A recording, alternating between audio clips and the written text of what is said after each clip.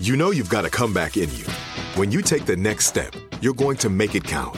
For your career, for your family, for your life. You can earn a degree you're proud of with Purdue Global. Purdue Global is backed by Purdue University, one of the nation's most respected and innovative public universities. This is your chance. This is your opportunity. This is your comeback. Purdue Global, Purdue's online university for working adults. Start your comeback today at purdueglobal.edu. Our world is full of the unexplainable. And if history is an open book, all of these amazing tales are right there on display, just waiting for us to explore. Welcome to the Cabinet of Curiosities.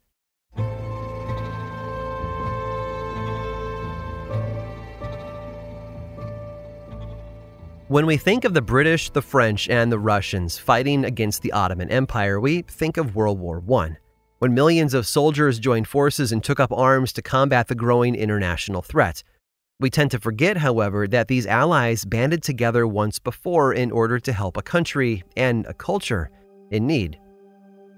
It was 1821, and the Greeks had been living under the Ottomans' thumb for over 400 years. Some Greeks had done well working within the empire. They'd grown wealthy and gained status as peers to the powers that be. But underneath, the lower classes felt the full brunt of the empire on their throats. Heavy taxes kept them in poverty, and their cultural identity was being strangled. An underground movement of Greek nationalism started brewing among the people.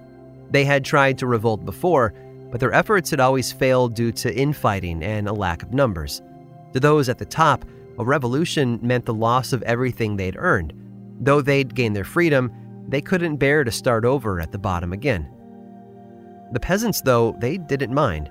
A fresh start would be good for everyone, and once they were free, it would mean a better life for all Greeks, not just a select few. But they had to be smart about it. A handful of Greek organizers got wise and realized they'd never be able to beat their Turkish oppressors with a head-on assault.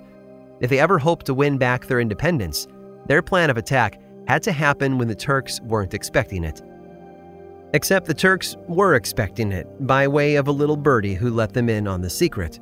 So the Greeks moved the date of their uprising up by a few weeks, and soon cities all over the country took up arms against the empire. As is common in war, it's very easy for a foreign power to destroy a defending country's culture. Bullets and fire consume many important buildings as the battle rages on. But the Greeks worked tirelessly to preserve the things that made up their identity, to not let the Turks destroy them. Paintings, sculptures, books, and other cultural touchstones were carried away and stored for safekeeping out of the line of fire. Fighting was kept away from important architectural sites as much as possible. Unfortunately, it was their determination to conserve their history that made the Greeks such an easy target for the Turks.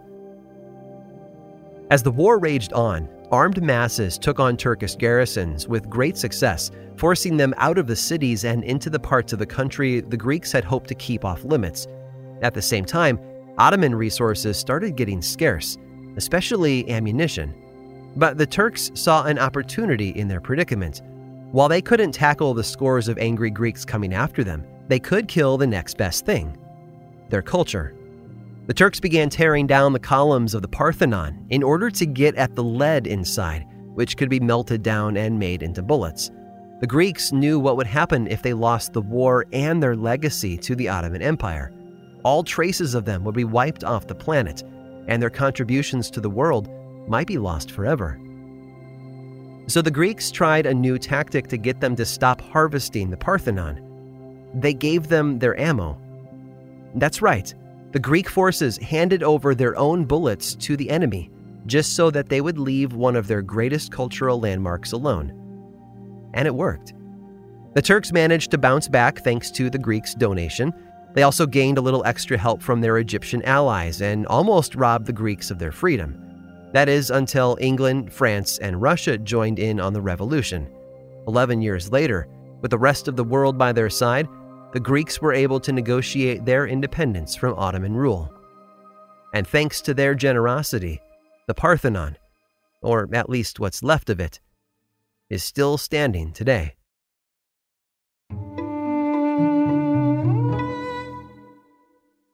This is it. Your moment. This is your time to make your comeback with Purdue Global. When you come back with a Purdue Global degree, you create opportunity for yourself, your family, and your future. It's a degree you can be proud of, a degree that employers will trust and respect. Purdue Global offers working adults like you over 175 flexible degree programs to meet your specific career goals. These include associate, bachelor's, master's, and doctoral degrees and certificates. Purdue Global degree programs range from nursing to business to communication and more. Whatever your interest, we have the degree that will move you forward. You have the knowledge, you have the experience. Now it's time to get credit for the work you've done and earn the recognition you deserve with Purdue Global, Purdue's online university for working adults. You know you're worth it. We do too. So don't wait another second to get the degree that will take your career to the next level. Start your comeback today at purdueglobal.edu. Hey, this is Jodie Sweetin from the podcast How Rude, Tanneritos. As a nostalgic voice from your past, I'm here to remind you that amongst the stressful and chaotic existence we live in 2024, you deserve to get away. It's time for a vacation, no matter when you're hearing this. And let me tell you how you'll get there. The 2024 Hyundai Santa Fe. Want to bring the family to the mountains with the Santa Fe's available H-Track all-wheel drive? Well, it's got standard third-row seating and available dual wireless charging pads for the kids who just want to stare at their phone and not talk to you. You know what I mean. Visit HyundaiUSA.com or call 562-314-4603 for more details. Hyundai, there's joy in every journey. Okay, I love Walker Hayes. He's amazing. He's so fun, such a great entertainer. And that's why I'm so excited that JCPenney and country music singer-songwriter Walker Hayes are partnering together on a new limited-time men's collection for the everyday guy. The Walker Hayes for JCPenney collection is an upbeat playlist of instant classics with laid-back appeal and down-home vibes. As a dad of 7 kids, he knows exactly what fathers want and need when it comes to their style. This collection reflects his casually cool styles with outdoor-inspired details and versatile colors. Perfect for the guy living the t-shirt life or someone wanting some fresh options that feel just as good. It's easy to wear, affordable styles that celebrate the ultimate family man, along with the quality, durability, and sensibility dads appreciate. Available online Saturday, May 4th at jcp.com and in-store Thursday, May 16th, just in time for Father's Day. Limited time only. JCPenney, make it count.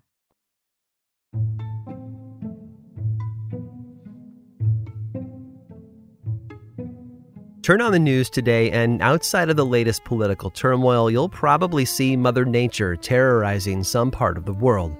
Volcanoes in Indonesia triggering devastating tsunamis, tornadoes in the Midwest reducing homes to nothing but splinters, and perhaps the most destructive of all, catastrophic forest fires in California that have burned entire neighborhoods to ash.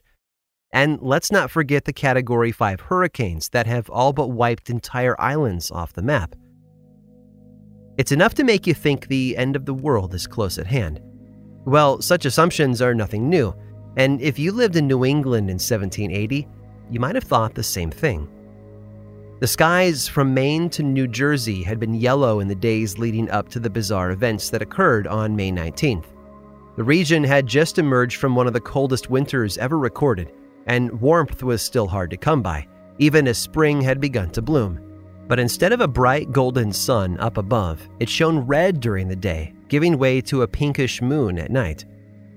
Down below, rivers and lakes were blackened with soot, and signs of smoke were all around. Given that we were still hundreds of years away from social media and 24 news coverage, people came up with all sorts of reasons as to what they thought was happening, and many jumped to the same conclusion. The end of days was nigh. Then, on May 19th, the symptoms that had plagued New England for the last several days culminated in a strange and extraordinary phenomenon. The sky went completely dark. A thick fog enveloped the northeastern United States and parts of Canada for over a day. Reports came in from upstate New York, where the sun wasn't rising. In parts of Massachusetts and Connecticut, candles were required from 2 p.m. onward. And it wasn't just the people who were affected. Roosters had no idea what time it was and crowed in the middle of the afternoon. Crickets chirped as though night had fallen early. Cows retired to their stalls believing the day to be over, and farmers couldn't tell the difference between manure and the ash that had fallen, inches thick in some places. Clergy believed the Day of Judgment had arrived, and people flooded churches to confess their sins. The less religious fled to taverns where they filled their bellies with drink and cavorted with women as they tried to forget that tomorrow just might not come. All manner of explanations were tossed around as to the cause of the darkness, everything from planetary movements and meteor strikes to God's anger toward the Revolutionary War. No one at the time had any real insight into why the skies had suddenly turned black. But we know better today. Based on the records of the events and the eyewitness reports at the time, we can make more informed assumptions as to what transpired on that fateful day. But we also have the trees. Yeah, trees. You see, trees can tell us a lot about history thanks to their growth rings. Researchers examining the growth rings on trees in Ontario, Canada, noticed extensive scar damage on some of the inner rings from when the trees were young. From those scars, they were able to deduce that an enormous forest fire in that area may have caused the darkness that fell upon New England back in 1780. Today, our forest fires are certainly dangerous, and they have been known to cause miles and miles of destruction. Thanks to news networks and social media, we know just how horrific they can be to live through, and many of us have friends or family who have been touched by those events. Which puts the dark day of May 1780 into real perspective. A fire so massive that it left inches of ash all over New England and blotted out the sun for an entire day. Combine that with those eerie red sunsets that led up to the darkness, it's frightening to imagine just how bad that blaze must have been to have left such destruction and chaos in its wake. And thanks to the unpredictability of the world we live in, it also leaves us with a chilling thought. What if something that massive happened again? Let's hope we never find out. I hope you've enjoyed today's guided tour of the Cabinet of Curiosities. Subscribe for free on Apple Podcasts or learn more about the show by visiting curiositiespodcast.com. This show was created by me, Aaron Mahnke, in partnership with How Stuff Works. I make another award-winning show called Lore, which is a podcast, book series, and television show, and you can learn all about it over at theworldoflore.com. And until next time, stay curious.